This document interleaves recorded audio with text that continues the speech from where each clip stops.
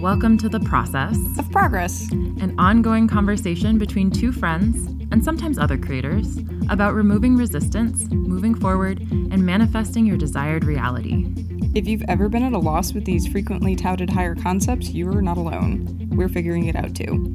Please join us for our bi-weekly check-ins where we test out some real-life applications, review our blunders and successes, and keep our faith in the process of progress.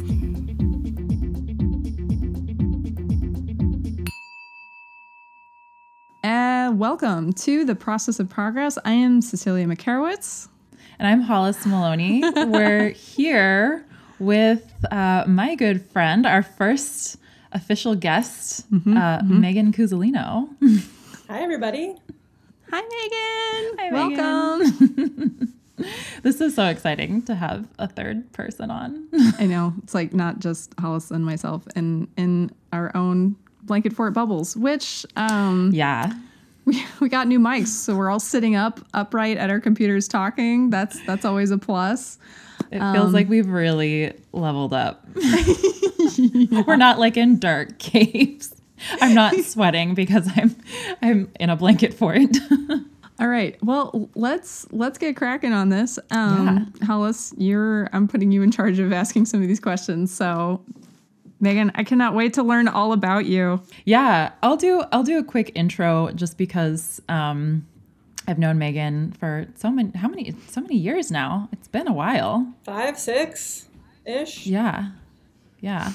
And she's a very close friend of mine. We got closer recently creating the mindfulness and anti-racism group that we co-host together. Mm-hmm. And we met originally in the Brooklyn yoga community here, and yeah, just are very, very similar folks, both manifesting generators, exploring what that's like in the world.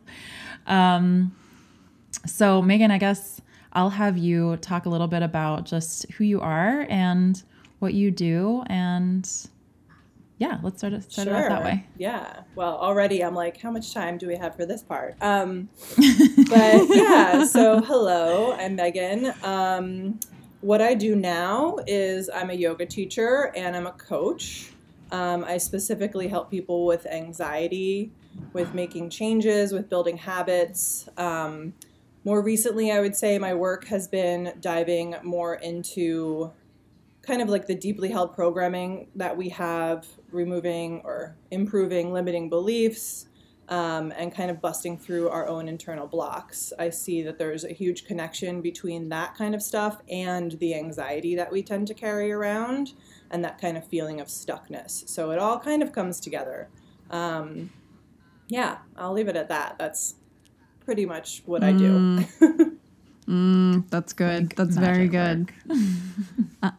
Yeah, gosh. I was listening to it and I was like, wow, you're like the perfect first guest. Oh, thanks. I was like, this is so in alignment. And just what you said about like that connection between those internal blocks and the anxiety we carry around. So much. Oh my gosh. No joke. I mean, I've heard it referred to as so much as an epidemic before, and I'm like, I don't think that's an understatement. Mm-hmm. I feel like everyone I know carries around a great deal of anxiety. 100%. I am curious if you think that, because I've talked about this with friends and with Hollis, if you think there's a correlation between being able to put a word to it, because I feel like people just didn't talk about anxiety very much. Yeah. And if like now that we have words for it and that people are more open and willing to talk about it, if you've noticed, I guess, an increase in it, not necessarily because, not increase is the wrong word, but like more of a revealing, like if more people have it. I think, I think exactly. Yes. What you said. I think, I think like anything, you know what I mean? It's like the more that we have the vocabulary, the more people are like, oh, that's what I have. That's what's going on. You know what I mean? So yeah, 100%. And I think it's also, it helps. I know in my own journey, like even recently, a lot of things that I've talked to Hollis about this past year, stuff that I've discovered about myself, it becomes kind of vindicating and validating when you're like, oh, that's what that is. You know what I mean? And it becomes that much easier to kind of work through it. Because when there's a word for it, it means you're not the only one. You know, it's like, this is a real thing. Good example actually is just the other day I posted on my Instagram about, oh gosh, now I'm going to forget the name of it. But it's the revenge bedtime procrastination. Yes. Oh, my husband just read this to me, and he totally pointed the finger, and I was like, "No, you're right." I did this for the majority of my life. I would say up until pretty recently. I still do it sometimes, but I magically don't really do it anymore. But like my 20s, I was like, why do I morph into a bratty child at bedtime who I'm literally fighting with myself? I'm like both the parent and the toddler. And literally from like 21 to like 29, every morning of my life, I would wake up and tell myself, tonight's going to be the night that you go to bed on time, because I'm so sick of waking up feeling like garbage. And, you know, I had shared that experience. Obviously, a lot of people do that kind of thing. So me and my friends in my 20s had names for it called Fight the Night and things like that. But when you realize like, oh, you know, there's a name for it, revenge bedtime procrastination.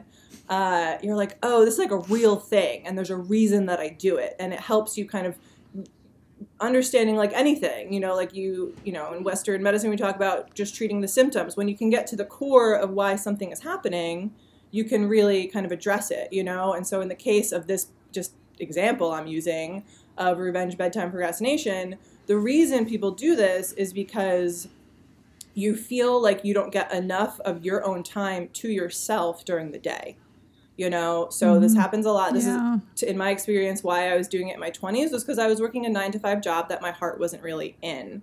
And so at the end of the night, I was like, no, I want more time to just sit on my couch and do what I want to do, you know? I always felt like I needed a certain amount of time that was like just mine, you know? And if that meant past midnight, I was going to take it, even if I had to get up and do the whole thing again the next day.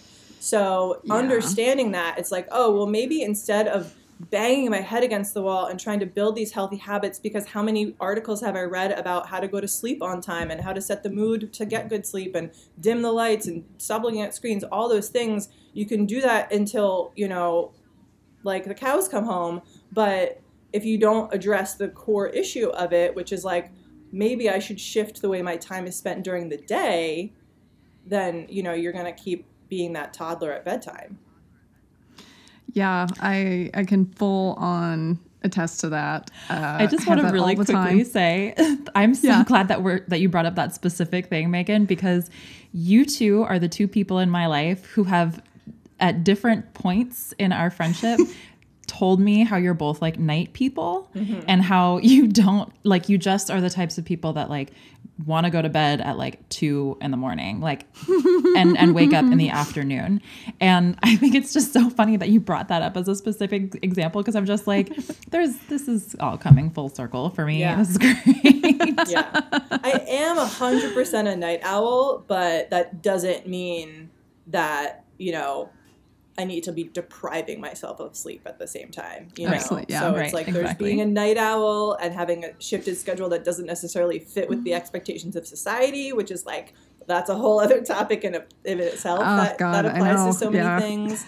But then there's like fighting with yourself and not being able to show up for yourself and do the things that you know are going to be best for you, even if that means, for me, it's not going to bed at 10. It's getting in bed by midnight. You know what I mean? Knowing if I have to get up, you know, at a certain time the next day. It's like being an adult about it, basically, making a logical decision. Being an adult about it. Wow, that's a big loaded term. Maybe that's not quite the right thing. But let's not. No, I love it. Let's not make ourselves grow up too fast here.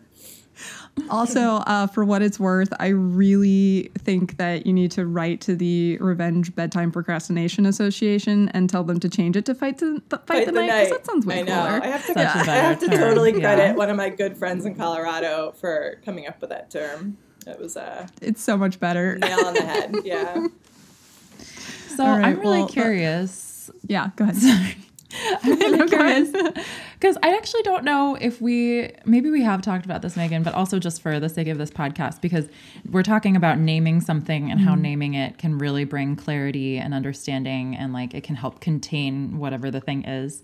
So I guess specifically about anxiety, when did you acknowledge that anxiety was the thing that you were experiencing? Really, really good question. And yes, like immediately I'm like, yes, naming it was a huge help.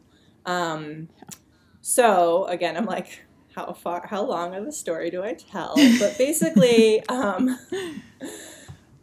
basically when I was in my late 20s, I had been doing the grown-up thing real well. Kind of followed all the rules. I had bought myself a condo right before my 25th birthday. I had a really stable job. I worked for the local government out in Boulder, Colorado. I had a Volvo. I was very grown up. And then Nice. I started feeling, grown up in hard air quotes. I started feeling kind of like, is this all there is? You know, kind of like, why am I still unhappy? Like, what's wrong with me? I should be grateful. You know, I have this great life. Like, what more could I ask for? So I got restless, and I started kind of taking my life apart. I made plans to take a big trip through Europe before moving back east here to New York. I'm originally from New Jersey, so it was kind of like a return to home in a sense. I put my condo on the market, which was scary. I told my boss I was leaving. Like all this very, very stable stuff I started pulling apart. And then one morning, you know, Boulder has a really awesome happy hour culture, or at least they did before pandemic hit. And so we would hit happy hour. I would love those margaritas. And then, you know, Saturday mornings were kind of rough. And I had this one morning where I had what I, at the time, referred to as like the weirdest hangover I'd ever had. Terrifying experience. If anybody listening has ever had a panic attack, like to this level, and also I want to just like do a little side disclaimer that when I talk about my work with anxiety, I'm really talking about generalized anxiety disorder, not some of the deeper levels. I'm in no way like, you know, a doctor or a trained psychologist or anything like that. So kind of talking about more of the general stuff. But this was my first experience having an experience of that intense level where basically it started as what felt like a normal hangover. I've since learned that hangovers can bring on panic attacks, so I haven't been drinking as much. But, you know, there was a lot of nausea, which happens with a hangover, but I couldn't quite puke. I started feeling kind of dizzy and blurry-eyed. At some point, my hands and arms went completely numb, which was terrifying. Oh my God. And then, you know, what happens when you're in anxiety, really any level of anxiety, is like your mind starts to come up with worst case scenarios. I lived by myself on the second floor. I started thinking, what's going to happen? I'm going to die up here by myself. I can't get down those stairs. How would I get myself to the ER? Like you just kind of really go into a tailspin. Yeah.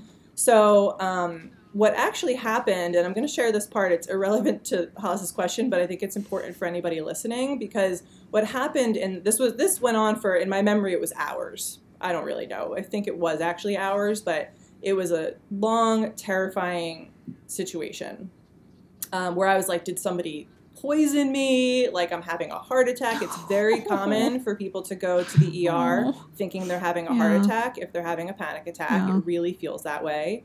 It's very easy to convince yourself you're dying. So like if you're out there and you've had this experience, like I hear you, I see you, like you're not crazy. Like it really feels that intense in the moment. For me, I was able to, it was a challenge because I couldn't really focus my vision, or my hands weren't really working that well either. A friend of mine texted, it was a beautiful day in Colorado, as they usually are. And a friend of mine texted saying, you know, I'm coming up to Boulder, would you want to go for a hike? I struggled to get a message out to her, but I said, you know, I'm not feeling well. After you run your errands, do you mind swinging by and just checking on me? I didn't want to make her extra alarmed, so that's all I said. I then texted my neighbor downstairs who had a key to my door, and I said, hey, can you just leave the key you have for my door under my doormat, so that way I didn't have to go down those stairs, because in my head, if I tried, I was going to tumble like to my fate, basically. Yeah. So it was like this whole orchestrated thing I had to figure out. So anyway, what I realized was that by the time my friend showed up, which was a couple hours later, I felt so much better that I felt kind of silly for even asking her to come over. But what I think had happened was knowing somebody was coming helped me feel so much better.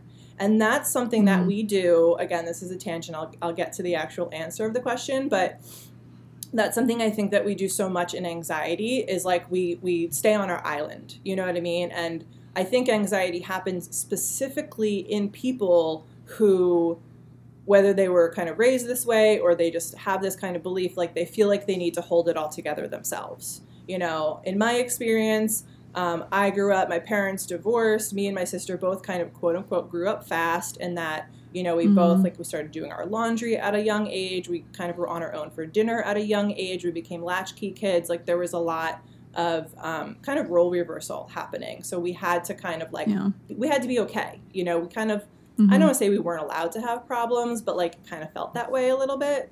And that's what I see a lot in the other people that I talk to that have anxiety, is like either they're the oldest sibling or, you know, like they somehow had to kind of hold it together. So in that moment, my biggest like hack for getting out of that kind of panic mode is like allow yourself to be vulnerable. Whether that's just for yourself, like stop yelling at yourself and telling yourself to pull it together and be okay. Sometimes I like to envision myself as like a little girl who just needs help, you know, and sometimes that'll bring the tears, that'll really literally break down this wall, you know, and let me be like soft and let it be okay to be vulnerable. Or reach out, just tell somebody, hey, I don't feel good. Just so you know, like maybe you can stop by later, or maybe we can just talk on the phone. It doesn't have to be about my anxiety. Just like, let's talk about anything. And those have been the most helpful things, is just like, don't be alone. Don't tell yourself that you have to like fix yourself, like that you have to be this hard-shelled being all the time, because that's kind of where it comes from, right?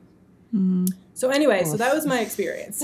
So by the time my friend showed up, she was so sweet. She brought me like ginger ale and saltines and laid in bed with me, and just kind of, I started trying to get food back in my body and all of that kind of stuff. Yeah. But after that happened, I know telling the story now, it seems like, duh, that was clearly a panic attack. Like later that day and the couple days after, I was like telling people, I was like, you guys, you wouldn't believe this crazy hangover that I had, you know, until one of my good friends was like, Megan, I think that was a panic attack, because she had panic attacks previously. And I was like, nah, me? I'm strong. I'm fine. That can't be, you know? Yeah. And thinking about all these major changes I was making in my life, I was excited about all of these changes, you know? I'm a planner, similar to Hollis. I love to like map things out. So I was having so much fun in that planning process and that anticipation process. I didn't realize that there was a part of me that was terrified of like literally knocking my foundation out from underneath myself. I wasn't acknowledging myself in that way. Also important to note, this is before I got into yoga and meditation and wellness. And this is a lot of the reason I got into yoga and meditation and wellness. So it was when and only, you know, that horrible experience kicked off several weeks of having panic attacks, like somewhat consistently. I remember, just for like people listening and like, you know, also listening to Megan's story, I don't, and maybe this is something that is common, that you found is common in people that you work with, because you work with people on this on a regular basis. Once the word was put to it, I almost felt like there was like this backlog that just vomited up, and I was insane for like 6 months. I felt that it was just like, what? It like all came out at once, and it was like a geyser. Yeah. That makes sense. I mean, it truly is kind of like adrenaline energy, right? Yeah. And so it really is like, if you think about a soda bottle or kombucha, whatever you drink, think about twisting the cap just a little bit, and all that energy, all that fizz comes up, but then like you have to open it. Like you have to let it out. You know what I mean? And so once you do, it's like, right? And so, yeah, I mean, I think what you said, Cecilia, definitely is like once you open those gates, if you've been ignoring that part of yourself for so long. And what I realized too is I look back to certain memories that I had and realized like, oh, that was a small panic attack. I thought I was just like really dizzy and lightheaded, or like maybe I got too high or whatever. And I'm like, oh, that was a panic attack, and I just didn't have the name for it then. The other thing that happens a lot is once it's happened once, you have a fear of it happening again. And it can kind of feel like a self-fulfilling prophecy, because then you're like so terrified, you know, what if this happens while I'm driving? What if this happens when I'm in a meeting? What if, you know, all these scenarios. And so, yeah, so it's really important to kind of, you know, get to the bottom of it, you know, and to allow all of that fizz to like flush itself out and find a way to let that adrenaline energy get out of you on a regular basis. And if I can, I'm going to tell another little story here. Oh, go ahead. Go for it. No, I'm just like listening to you is like, I have talked to other people about, you know, their experience with anxiety, but, you know, looking into what you do a little bit, to me, you're more of an expert, you know, and to have somebody who is more of an expert speak about these experiences, and like you are hitting my own, like you were like describing so much of what I went through, like point for point. It's so comforting. Yeah. So like, yeah, well, and so for anyone else listening, I hope they find it comforting too. 'Cause you know, you're talking about putting words to it and how that makes all the difference. And it's just like, it really does. So, please carry on. I just wanted to throw that in there. And thanks for saying that. And I think again, it's like, that's what's so important is like, let's talk about it, you know? And for me, like that was a huge part of my journey as well, of like getting more okay with my own anxiety and more okay with the fact that having anxiety does not mean that I'm not strong. You know what I mean? There's like this quote that floats around the internet that's like, you know, having anxiety doesn't mean that you're not strong. It means that you've been trying to be strong. You've been trying to hold it all together for too long, you know, that you've been that strong person for too long.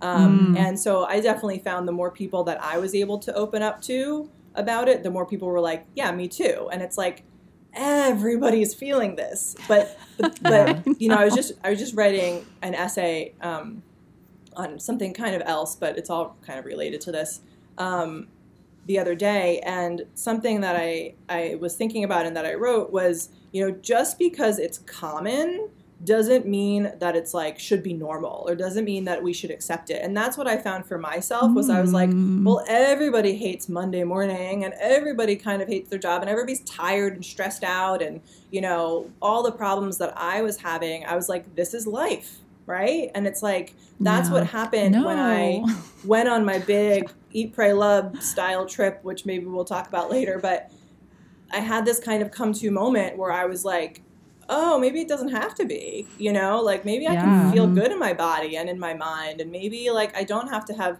I had cystic acne, and like, you know, I'm still working through my digestive troubles. So I can't say, you know, that, but like we shouldn't have them. I'm not going to settle and just be like, I'm just bloated all the time and that's my life, you know? And same thing with anxiety. I think a really good example of that, I just read an article in The Atlantic a couple weeks ago about this, was that how much anxiety has spiked because of the pandemic. Oh, yeah. And how, like, just because everybody is experiencing anxiety and, like, heightened levels of stress definitely doesn't mean that it's normal. Like, we're in a pandemic. So, of course, we're going to be feeling, like, the repercussions of that. That said, it's not that we maintain this level of anxiety and we learn to cope with it. It's like, no, we work to get ourselves back to a state of equilibrium and normalcy. And even though that's like an extreme example of like what could be considered normal, especially like a year in, it's not normal. And it's like, we got to work to understand, like, obviously this is a global thing, but if it's something that's perpetually happening for you, like everything that you're talking about, like there's a root behind it. There's a seed of this perpetual anxiety that is asking for your attention. Yeah, and I think, like, I don't know, I don't really love the word normal, so maybe I shouldn't have used that in the first place, because, like, what is normal? But, like, it is normal in the sense that, like, it's very understandable that you're feeling it, whether it's because of the pandemic or because of other circumstances. Like, in my example, I was, like, literally taking apart my whole life and everything that was stable and everything that was familiar. So it's, like, again, like, trying not to slip into that, like, what's wrong with me? I should be stronger than this mentality. But that still doesn't mean that you should, like, settle for it. You know what I mean? Right. So I just wanted to make that distinction.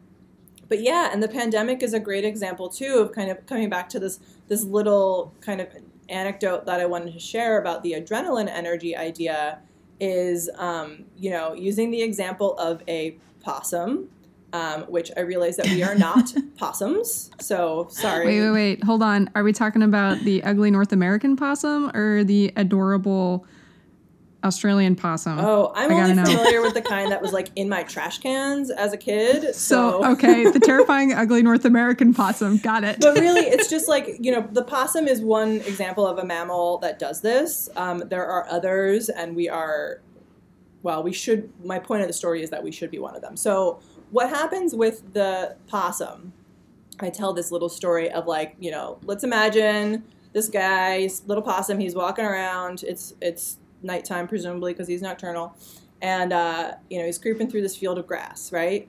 And this big dog, some kind of predator, starts, like, coming after him. So this is where we go into fight or flight mode. You're going to either, in a split second in your mind, you make this decision of, am I going to fight this thing? In this case, the possum is not going to beat the dog, right? The dog is, like, 5 times the size of the possum. Am I going to run? Nope. I'm not faster than this thing either. So I'm going to freeze. That's the third response. Fight, flight, freeze, right? So, and that's why we know the possum does this, right? That's why I use this example, because the possum freezes, like, play possum, right? That's why we say that, like, play dead, essentially. And so the possum, he freezes. He plays dead, literally. And that means that the dog kind of sniffs around and decides this thing is dead. No use in messing with it. So the dog goes on with his night. I really wish that, like, listeners could see my hand gestures about the dog paddling off through the field. Pat, yeah. But and then the possum, waits until it feels like the coast is clear, but he doesn't just get up and go on with his night.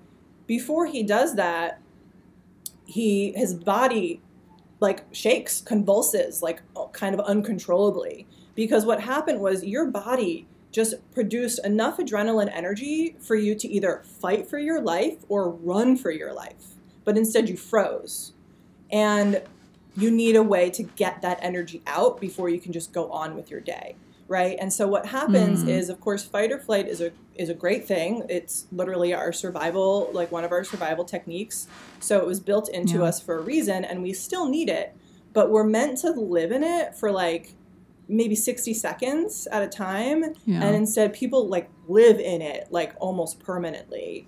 And that's really, in my opinion, a huge part of where anxiety comes from, because we're having those constant, like, whether it's, like, a loud truck rumbling by or a conversation with your boss that feels, like, somewhat threatening or uncomfortable.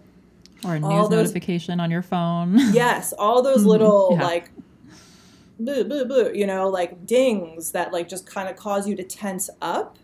And in most cases, I mean, you might notice if you fight, if you have a lot of pushback and resistance in your life, you're a fighter. You might notice if you're a fleer, if you're like, I'm out, I don't want to deal with this.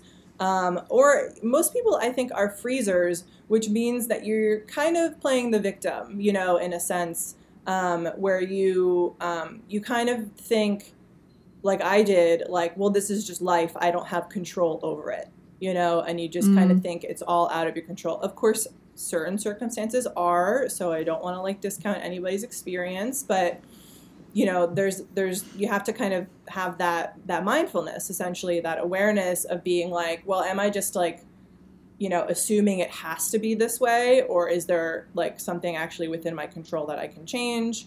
And so that's kind of the freeze response, where we're stuck. We think we're stuck. And so a lot of people live there. And then there's no, like, you know, getting out of that adrenaline energy. So that's where I'm like, dance, baby, like go for a run, like boxing, like whatever, you know, go to climb a mountain and scream at the top of it, like whatever you need. People need to get that out. And I think in our society, it's like almost weird if you do anything that's like that, like, you know, expressive, loud in a way, you know? Yeah, expressive. Yeah, that is so that's a really valuable piece of information. Like what you just described, I don't think I've ever thought of it quite like that before. So thank you. You're very so useful. welcome. Yeah. Hope the listeners find it really useful too. And something that, you know, you were talking about and Hollis commented on too, that I think is so important, or at the very least it really speaks to my heart, is the settling for that, and how, because I don't want to settle for that, and I've taken a lot of moves and steps in my life so that, you know, I didn't have to settle for it. I mean, that is like I'm building a tiny house, and that's a big reason why. It's like it's been 3 years of hell, but it's for that. It's the whole point behind it was like I want my time back, you know. And you know, it's one way of doing it, but there are other ways, people. You don't have to build a tiny house to get it back. But just the concept of like settling, and what I hope is more this movement, Megan, what you're doing. I know, like what Hollis and I speak to on occasion is just like, it's this isn't acceptable that we're all living with this, and that we're all like, it's acceptable that you have it, but like, not acceptable that it's acceptable. Understandable that you have it, but yes. Yeah. I was like, you have better words for that because you it's a work in progress. This more regularly. Yeah. No, that's great.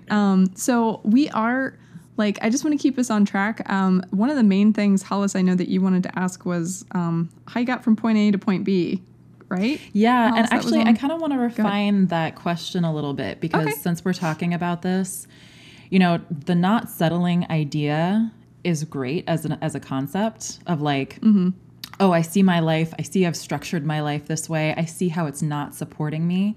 But then the ability to recognize it and then take steps to change your life so that it is more supportive can sometimes be really scary.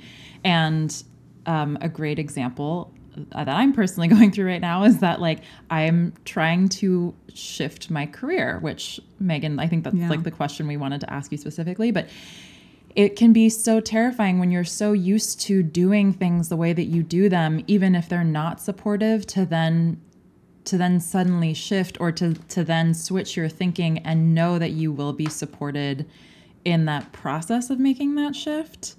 And I think that's also why a lot of people live in anxiety, right? And they live just in this life that doesn't feel good for them because they're like, well, it's too terrifying to leave my partner or move cities or change jobs or, you know, whatever it happens to be. So, Megan, please speak to that. So many things to talk about in there. Okay, where to begin? Yes, I mean, I think the first thing that came up when you started, like, explaining that thought was, like, it's really important for people to know that things do not change overnight. And I think that's like one of the biggest hurdles. Tiny houses aren't built in a day. I know that. You're speaking to Cecilia right now. I know. Go on. And I think that everybody's looking for a silver bullet. Everybody's looking for the pill, the morning routine, the coach, the trainer, the new job, the new partner, whatever. Like, oh, let me move to a new city, then I'll be a whole different person, you know? And it's just not that easy. And so to your point, Hollis, like, I think that's a lot of why people do stay where they are. People, you know, I'm generalizing, obviously, but in my experience,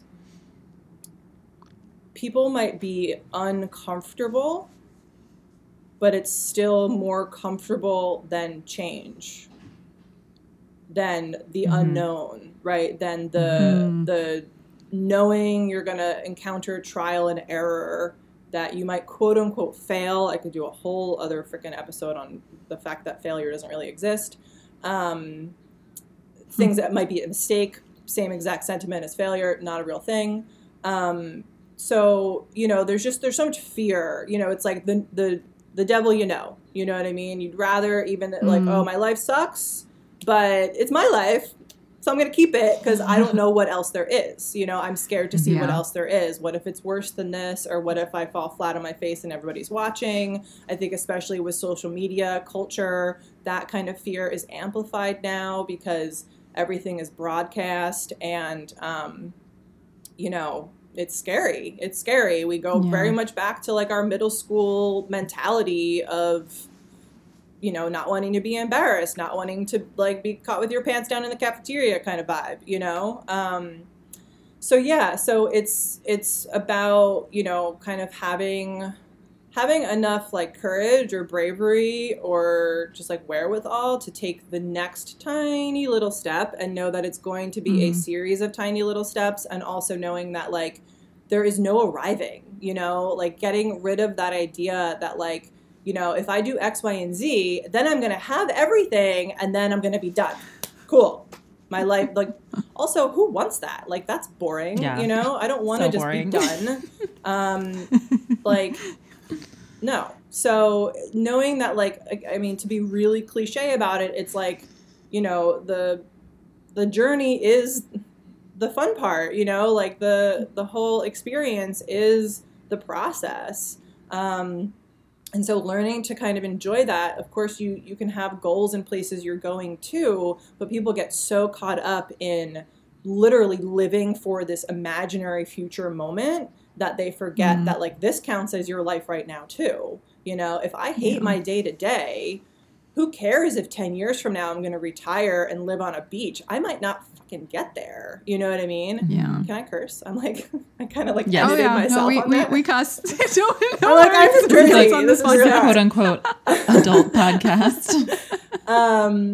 But you know what I mean? And so people don't really want to take on the long-term challenge, and it's inner work. You know, it's easy to do a lot of the like the external stuff and kind of do a lot of busy work that you're like, I'm working on it. But until people are willing to look inside themselves, like that's the more uncomfortable stuff, you know? Mm-hmm. So, and there's so much trust. So, I mean, that is like the word, if I die and like there's one word you need to stamp on my tombstone, it's trust. Like that's like the word of my life. It's literally tattooed on my body. Like, it's just like, that's the theme of everything, because a little tangent I'll go on here too. So the reason I had the Latin version of it tattooed on myself, because if you break down the word confidence in Latin, it means con, which means with, and then fidentia, great trust. So confidence isn't like, I have the biggest house, I have the biggest salary, I have the hottest chick, I have, you know, yada, yada, yada. It's like, I have the most trust in myself. It's like, I don't necessarily have the roadmap and the whole plan mapped out in front of me, which again, people with anxiety especially really feel like they need to know exactly how it's going to go. But I have trust that like whatever hurdles come my way, I'll figure it out, like that I'll be okay, you know? And again, we get really grippy onto like needing to know that plan. And so it's like trying to release some of that and trusting like, you got this, like you're strong enough, you're smart enough, you're resourceful enough, you've got a good community around you, like it'll be okay. You'll just have to pivot your way through. I think this year is a really good example of that. Like none of us could have ever imagined that this was a potential reality, you know? For real. And it's a lot of pivoting and figuring out as we go. And I think in a way it's like, we were never in control, you know, like the plans we had. I planned on hosting 7 retreats this year, and the universe is like, you're cute. That's hilarious. Like, way to like, you drew up a contract. Really nice, really adorable. You know what I mean? And so it's just like anytime we have plans, like we need to be okay with them falling completely down the gutter and knowing like, we'll figure something else out, you know? And that maybe makes it seem like I'm making light of it. That's not my intention at all, but it's like, just keep going, you know? So for me, I'll try to tell it like really pretty quickly, but I kind of alluded to it earlier. So, I kind of was starting to feel that kind of like staleness in my life in Colorado. I was there for 7 years in total. So I, started, yeah. Just really quick. Yeah. Hollis mentioned you were an environmental engineer. Yeah, not an engineer. Okay. I wish that sounds much cooler. But I was in green building essentially. So my last job title technically was a residential sustainability specialist. Wow. Okay. Also fancy sounding. I worked for the city of Boulder. Before that, I worked for an affordable housing developer. So it was basically my job in two very different roles. Over the 7 years that I was there, it was my job to like make residential homes greener, more efficient, less impact on the environment. So I went from doing that in a more hands-on approach in the like actually working on how we build and renovate the homes to doing that in a more bureaucratic behind the desk, making policy, regulation, rebates and incentives to help other people do it to their homes. That was a good way to burn me out on it. So that's when I was kind of like, I didn't really feel the connection to it so much anymore because it was really about numbers and figures and reporting to city council. So, along with a lot of other factors as far as like why I decided it was time for me to up and leave Boulder, which is like an ideal, amazing place to live. And I've been there. It's very nice. It's very nice. It's really, I don't know that it gets much more like kind of utopian almost. Yeah, I know. But I needed some grit. I needed some, somebody to be an asshole to me on the subway every now and then, like I needed some realness in my life. And so, so I started kind of taking my life apart. That's when the anxiety really peaked. Like I said, I realized that I had been kind of living with this like medium hum of anxiety for pretty much as long as I could remember. So I consider the peak of my anxiety to be a blessing, not well disguised at all, but like a blessing because I would have continued at that medium level without noticing it, So it kind of gave me the kick in the pants I needed to be like, oh, this is a problem. And instead of aiming to get back to medium, like now the aim is to be like low to zero, So because I had this time where I was going to have, money from selling my condo, no job that I needed to take time off from, like no overhead of any kind, I was like, let me go traveling for a little while. My sister lived in London at the time. We were doing this kind of simultaneously where we were kind of both taking our lives apart and we were going to land here in Brooklyn together. So, we that got a little bit messed up, but either way, I went traveling. I ended up traveling for 3 or 4 months, somewhere in there, partially with my sister, partially on my own. And, it's one of those things where, you're out there and, that there's like something really cool that's supposed to happen, but you don't really know how to make it happen. You're like, I'm supposed to have some kind of moment or like these are supposed to be like the nights I'll never forget with these strangers in Europe, like whatever. And I just was like sitting in hostels, tired, like struggling to figure out where to like what to eat next and like where to do my laundry. And so and that's again like such a privilege. I know, it's such a privilege. Just so real. Like I know, everything excluded from every movie you've ever seen. Yeah, it's like long-term traveling. Such a privilege. I don't want to be obviously I'm spoiled a little bit, but there was a moment where I could even like have this almost out of body experience where part of me was like, oh yeah, like strum your tiny violin, Megan, like you're such an asshole. But then at the same time, I was really so frustrated because I just was like,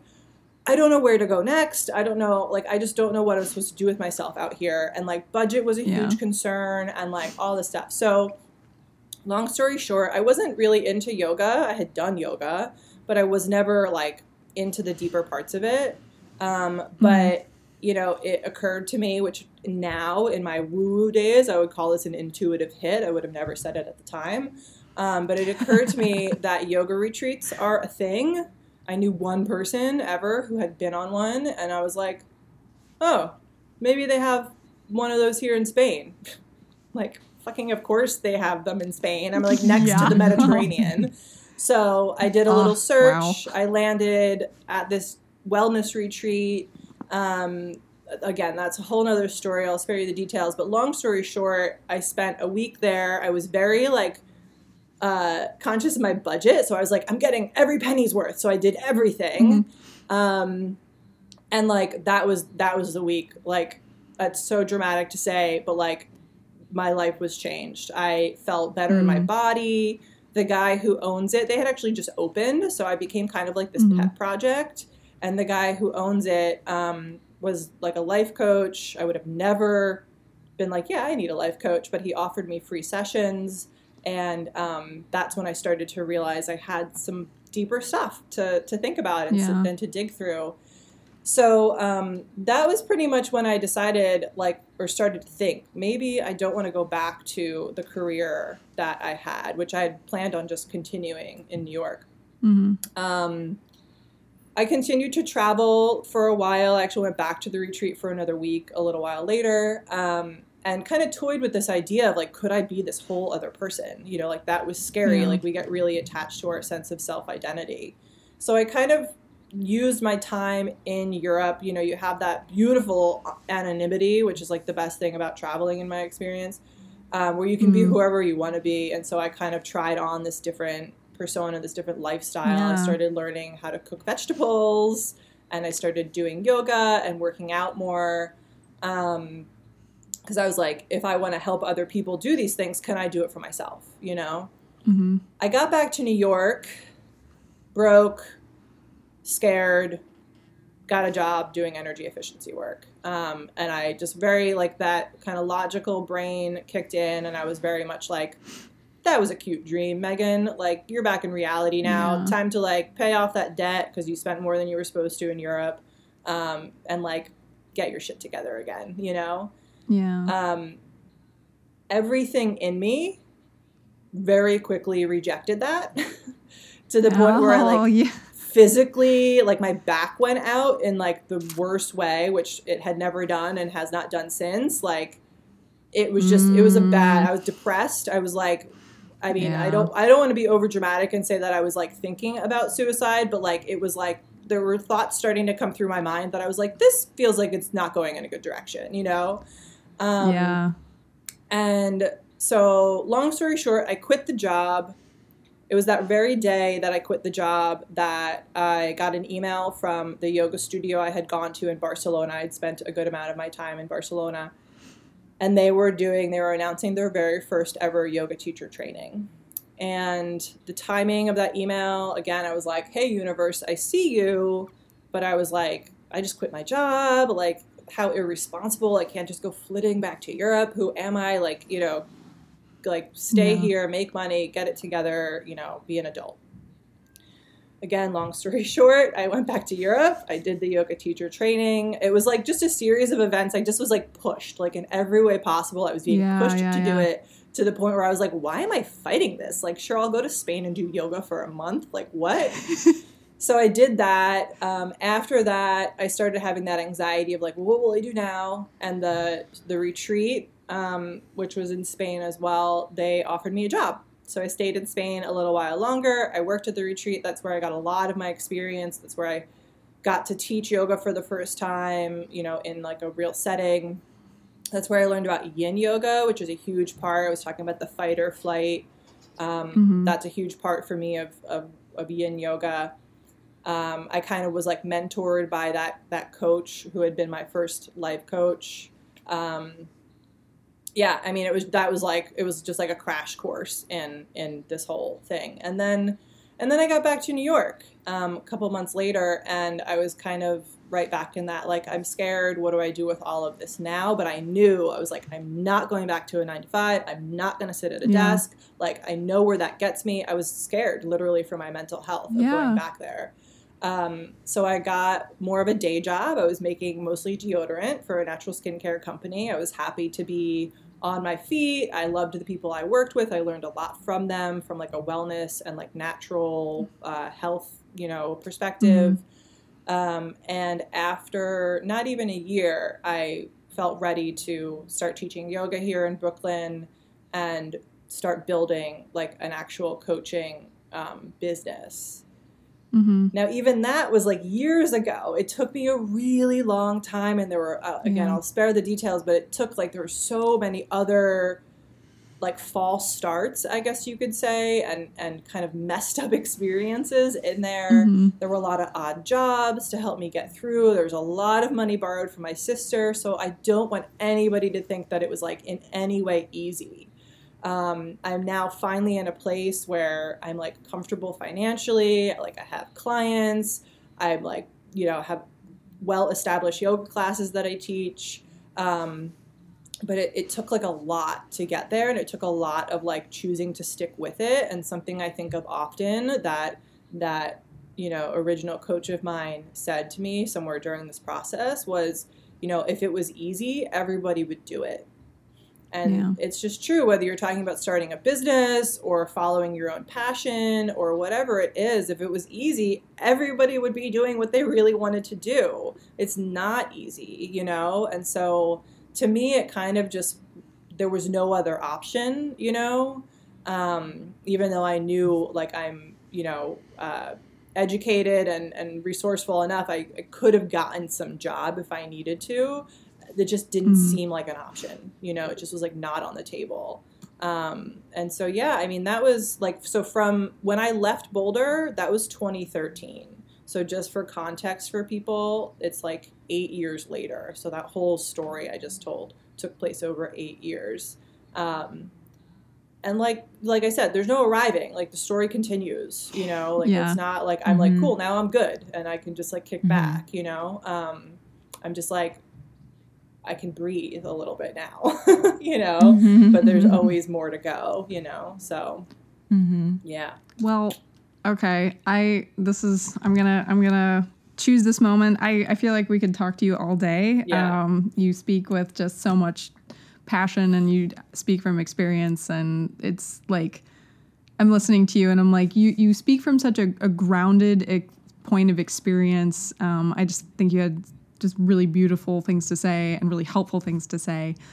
And I'm really happy we managed to get your abbreviated version to where you are now. And I just really appreciate that you give an example of a timeline, because that is the point of one point of our podcast, is just to show people that it is a process and it is a journey. And so that theme really ties in. And I'm going to regrettably say that we're gonna draw this to a close. Fair enough. But there were two things that before you exit that we wanted to ask you. The first one was we structure the podcast so that we walk away with like a little piece of work that we have to do for the next episode. Right. So in the work that you've done, is there any small one piece of advice that you can give for our listeners, and specifically to Hollis and myself, that you're like, okay, try this, work on this from now till the next time you guys record. What's our like homework? A little snippet. Homework. We want homework. I'll tell you one thing that has been one of the most impactful things I've seen for myself and for clients, is stop plugging your phone in next to your bed. Yeah. All right. Yeah, for That's sure. it. No more phone in the bed. No more phone in the bed. My husband listens to every podcast I record, so I'll just... did you hear that, husband? From an expert, she said. From an expert. You heard her story. I love it. Yeah, I could go into all the reasons why, but that would just get me running on another tangent. So I'll leave it at that. Just trust me. No phone in the bed. Get an alarm clock. No phone. Figure it out. Yeah. No, I know that is. I've heard stories about like I think the most like to me it just made me cringe a little bit was like somebody describing that like their phone was on the pillow next to them when they slept. I was just like, oh, yikes. no. Yeah. Oh no. So But I know that's not uncommon. But no, that's good advice. All right. The real quick, the stat that I once saw, I think it was on Wait, Don't Tell Me, was that like more and more people are checking their phones while they're having sex. Oh God. I don't remember what the number was, but it was just like, even the thought of that, I was like, that should, what? Wow. Phone free moment, right? Like, yeah. So Oh man. the phone is in places where it shouldn't be at this point in our culture. So thank you for that assignment, Megan. Yeah. The last thing we want to end on, so we always end on something that's not really related to the episode, just like a little fun thing at the end. And so Cease and I wanted to ask you, and we'll also share too our answers, but if you've watched anything that you've really loved lately. Ooh, oh my. Again, how much time do we have? I'm like a terrible binge watcher.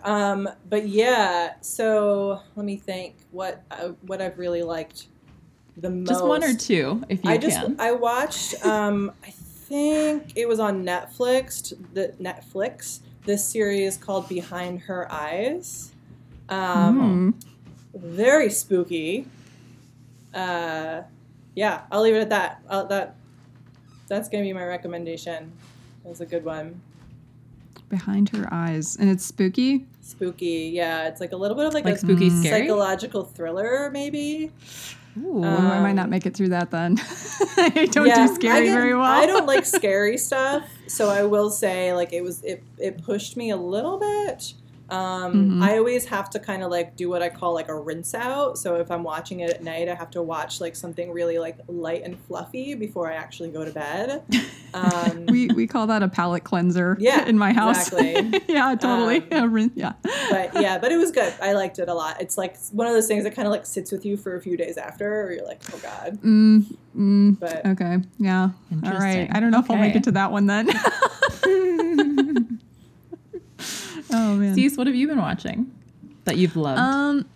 Well, so my sister-in-law, she told me that she wanted to at least, I think it was once a week, she wanted to try and watch a movie that like, brought on the feelcopter. And I thought, well, I know a few movies that I know kind of get to me, and I'm a huge sucker for historical romances.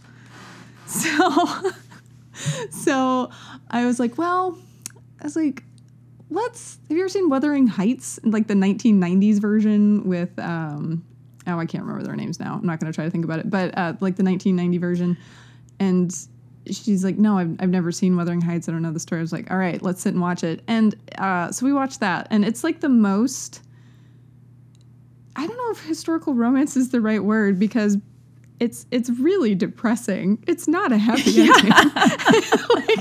The whole story is really depressing. It's very depressing, and like the oh my God, the main character, Heathcliff, is just like in every version he's really intense. In this version he's like so intense. Like there's this one scene where he's like clinging to a tree, like grimacing because she's died, and he's just like, I cannot live without my life. I cannot live without my life. And I was like, it's so intense. Oh my God, it's so melodramatic. But I love it. It's so melodramatic, and I love every minute of it. So, and just for the listener, if you, as a writer, I particularly love that movie because Heathcliff is one of the few examples of what I consider to be a true anti-hero.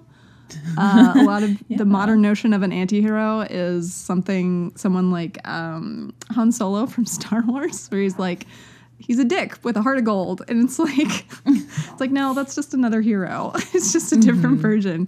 It's like an anti-hero is more of a villain character that is still the main protagonist. So anyway, that's kind of my spiel and why I love it. And if anyone's curious about sort of a very old look into human psychology, it's a great movie. Can I ask, have you watched Outlander? I have. I've watched the first season. Oh. Yeah, I know. I know. I don't know It's how great. you don't continue, because I like literally think about going back and starting it all over again. But I really enjoyed Outlander.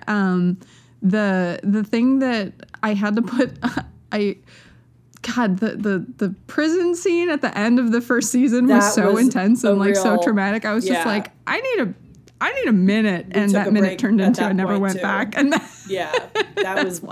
was I'll tell you, at least like from my perspective, like there were some other rough parts. That was the roughest of the entire series. So that was horrible. they really like Games of Thrones. That shit. I made it a verb. It didn't work well. It was tough. I was just like, oh God. So, okay. Well, that's good to know if I carry on that's the worst of it, because that was pretty bad. That sat with me for a while. Yeah, that's this with you. Yeah. So, all right. Hollis, what have you watched? So I'm now suddenly torn. I was originally going to say that Nigel and I just started watching Broad City because I never watched it when it was on, which I'm kind of glad that I'm at least watching it now because it's so amazing. So like, good. What is it Every single episode, Broad City. It's about these two girls who are like of our time, of our generation in New York, just like living their lives, and they're hilarious. Yeah. Absolutely hilarious. And I don't really relate to either of them, or maybe in some ways I do. I don't really know, but I don't know how I missed it the first time around. Like people would talk about it and I'd be like, oh yeah, I know, I need to see that. And now I'm finally watching it and I'm just like, thank God I finally get to watch this. This is so, so, so funny. So that real quick, but another new show I just want to mention is Your Honor with the guy from Breaking Bad. Binge watched that whole season. Also so well crafted, so well, like it's a story that's so well told, and the acting is really great. And I just highly recommend it. It's about this young teenager. And again, this is why I thought of it, because the first episode is like brutal to watch. But after that, it gets easier. But it's about this young teenager who accidentally is involved in a hit and run accident, and he kills another teenage boy, and just kind of like the repercussions of that, like how it just like goes all the way downhill. But it's such a good story, and totally captivating. So highly recommend that. Okay. Can I do one more? Yes. Yeah. Sorry, you can edit this out if you need to. But just because I was just thinking, because we're recording this, it's Women's History Month, and especially with the group that Hollis and I run, we're always wanting to highlight, in this case, women of color. And there's been two really great, one was a movie, one was a short series that I watched recently. One was the United States versus or against Billie Holiday. I'm a huge fan of Billie Holiday, and I'm ashamed to say I did not know her story, and I did not know specifically the kind of like racism component of her story. So I highly recommend watching that for education as well as entertainment, but you know, a little perspective. And then there was a mini series called Self-Made, and it was the story of Madam C.J. Walker, who's the first Black female millionaire in the U.S. Just like a fucking badass story. And again, themes of racism, sexism, all that kind of stuff. So you get a little education with your entertainment, and two women that, you know, deserve to have their stories heard.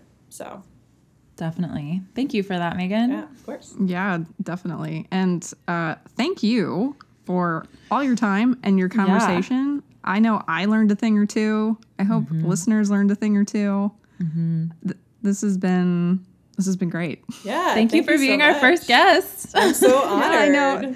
You are our first guest. You get to go in the Process of Progress Hall of Fame.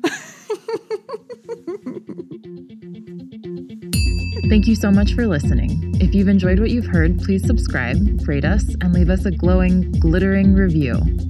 If you want to connect with us even more, and we'd really like that, check us out on Facebook at Process of Progress Podcast, on Instagram at Process of Progress Podcast, or our website, which is You guessed it, processofprogress.com. There you can email us, check out show notes, and learn more about the two of us. If everything's yellow, you've found the right place. Till next time.